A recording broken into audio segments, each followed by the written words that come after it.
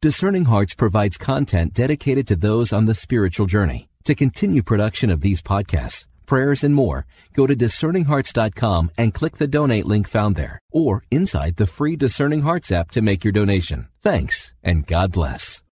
Part 3, Chapter 29 of the Introduction to the Devout Life by St. Francis de Sales. This is a Discerning Hearts recording read by Corey Webb. Chapter 29 on Slander. From rash judgments proceed mistrust, contempt for others, pride and self-sufficiency, and numberless other pernicious results, among which stands forth prominently the sin of slander, which is a veritable pest of society. Oh, wherefore can I not take a live coal from God's altar, and touch the lips of men, so that their iniquity may be taken away and their sin purged, even as Seraphim purged the lips of Isaiah? He could purge the world of slander, would cleanse it from a great part of its sinfulness. He who unjustly takes away his neighbor's good name is guilty of sin, and is bound to make reparation according to the nature of his evil speaking, since no man can enter into heaven cumbered with stolen goods, and of all worldly possessions, the most precious is a good name. Slander is a kind of murder, for we all have 3 lives, a spiritual life which depends upon the grace of God, a bodily life depending on the soul, and a civil life consisting in a good reputation. Sin deprives us of the first, death of the second, and slander of the third. But the slanderer commits 3 several murders with his idle tongue. He destroys his own soul and that of him who hearkens, as well as causing civil deaths to the object of his slander. For, as St. Bernard says, the devil has possession both of the slanderer and of those who listen to him, of the tongue of the one, the ear of the other. And David says of slanderers, they have sharpened their tongues like a serpent, adder's poison in under their lips. Aristotle says that, like the forked 2-edged tongue of the serpent, so is that of the slanderer, who at one dart pricks and poisons the ear of those who hear him, and the reputation of him who is slandered. My daughter, I entreat you, never speak evil of any, either directly or indirectly. Beware of ever unjustly imputing sins or faults to your neighbor, of needlessly disclosing his real faults, of exaggerating such as are overt, of attributing wrong motives to good actions, of denying the good that you know to exist in another, of maliciously concealing it or depreciating it in conversation. In all and each of these ways you grievously offend God, although the worst is false accusation or denying the truth to your neighbor's damage, since therein you combine his harm with falsehood. Those who slander others with an affection of goodwill or with dishonest pretenses of friendliness are the most spiteful and evil of all. They will profess that they love their victim, and that in many ways he is an excellent man. But all the same, truth must be told, and he was very wrong in such a matter, and that such and such a woman is very virtuous generally, but and so on. Do you not see through the artifice? He who draws a bow draws the arrow as close as he can to himself, but it is only to let it fly more forcibly, and so such slanders appear to be withholding their evil speaking, but it is only to let it fly with surer aim and go deeper into the listeners' minds.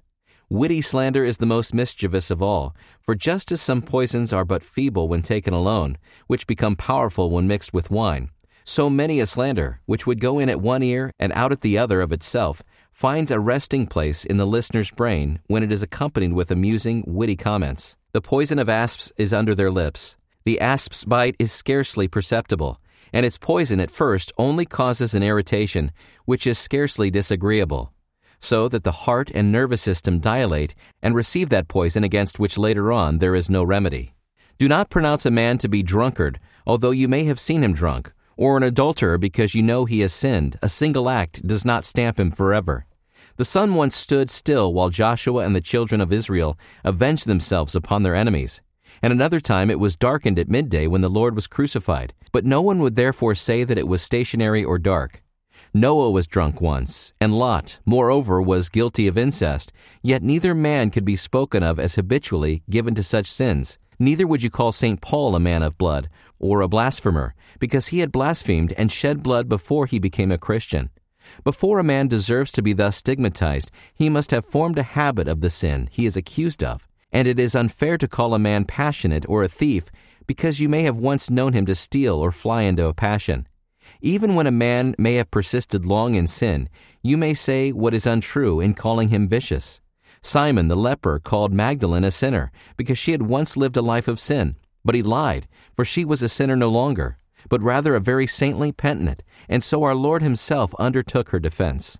The Pharisee looked upon the publican as a great sinner, probably as unjust, extortionate, adulterous, but how mistaken he was, inasmuch as the condemned publican was even then justified. If God's mercy is so great, then one single moment is sufficient for it to justify and save a man. What assurance have we that he who yesterday was a sinner is the same today? Yesterday may not be the judge of today, nor today of yesterday. All will be really judged at the last great day. In short, we can never affirm a man to be evil without running the risk of lying. It is absolutely necessary to speak.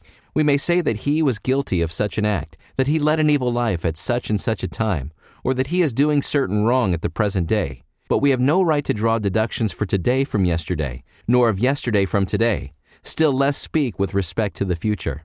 But, while extremely sensitive as to the slightest approach to slander, you must also guard against an extreme into which some people fall, who, in their desire to speak evil of no one, actually uphold and speak well of vice. If you have to do with one who is unquestionably a slanderer, do not excuse him under the expressions of frank and free-spoken. Do not call one who is notoriously vain liberal and elegant. Do not call dangerous Levites mere simplicity. Do not screen disobedience under the name of zeal, or arrogance of frankness, or evil intimacy of friendship. No, my child, we must never, in our wish to shun slander, foster or flatter vice in others. But we must call evil evil and sin sin, and so doing we shall serve God's glory, always bearing in mind the following rules. If you would be justified in condemning a neighbor's sin, you must be sure that it is needful either for his good or that of others to do so.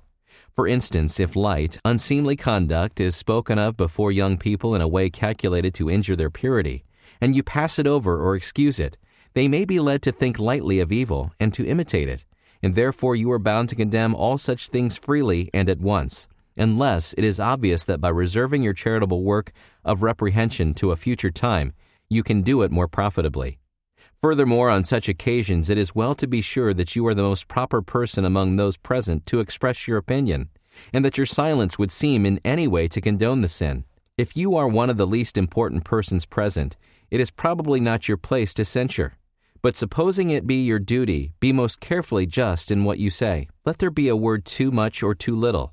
For instance, you censure the intimacy of certain people as dangerous and indiscreet. Well, but you must hold the scales with the most exact justice, and not exaggerate in the smallest item. If there be only a slight appearance of evil, say no more than that. If it be a question of some trifling imprudence, do not make it out to be more. If there be really neither imprudence nor positive appearance of evil, but only such as affords a pretext of malicious slander, either say simply so much, or, better still, say nothing at all. When you speak of your neighbor, look upon your tongue as a sharp razor in the surgeon's hand, about to cut nerves and tendons. It should be used so carefully as to ensure that no particle more or less than the truth be said. And finally, when you are called upon to blame sin, always strive as far as possible to spare the sinner. Public, notorious sinners may be spoken of freely, provided always even then that a spirit of charity and compassion prevail, and that you do not speak of them with arrogance or presumption, or as though you took pleasure in the fall of others. To do this is the sure sign of a mean, ungenerous mind, and of course you must speak freely in condemnation of the professed enemies of God and His church, heretics and schismatics. It is true charity to point out the wolf wheresoever he creeps in among the flock. Most people permit themselves absolute latitude in criticizing and censuring rulers, and calumniating nationalities, according to their own opinions and likings. But do you avoid this fault, it is displeasing to God, and is liable to lead you into disputes and quarrels. When you hear evil of anyone, cast any doubt you fairly can upon the accusation, or if that is impossible, make an available excuse for the culprit. And where even that may not be yet pitiful and compassionate, and remind those with whom you are speaking that such as stand upright do so solely through God's grace. Do your best kindly to check the scandal bearer. If you know anything favorable to the person criticized, take pains to mention it.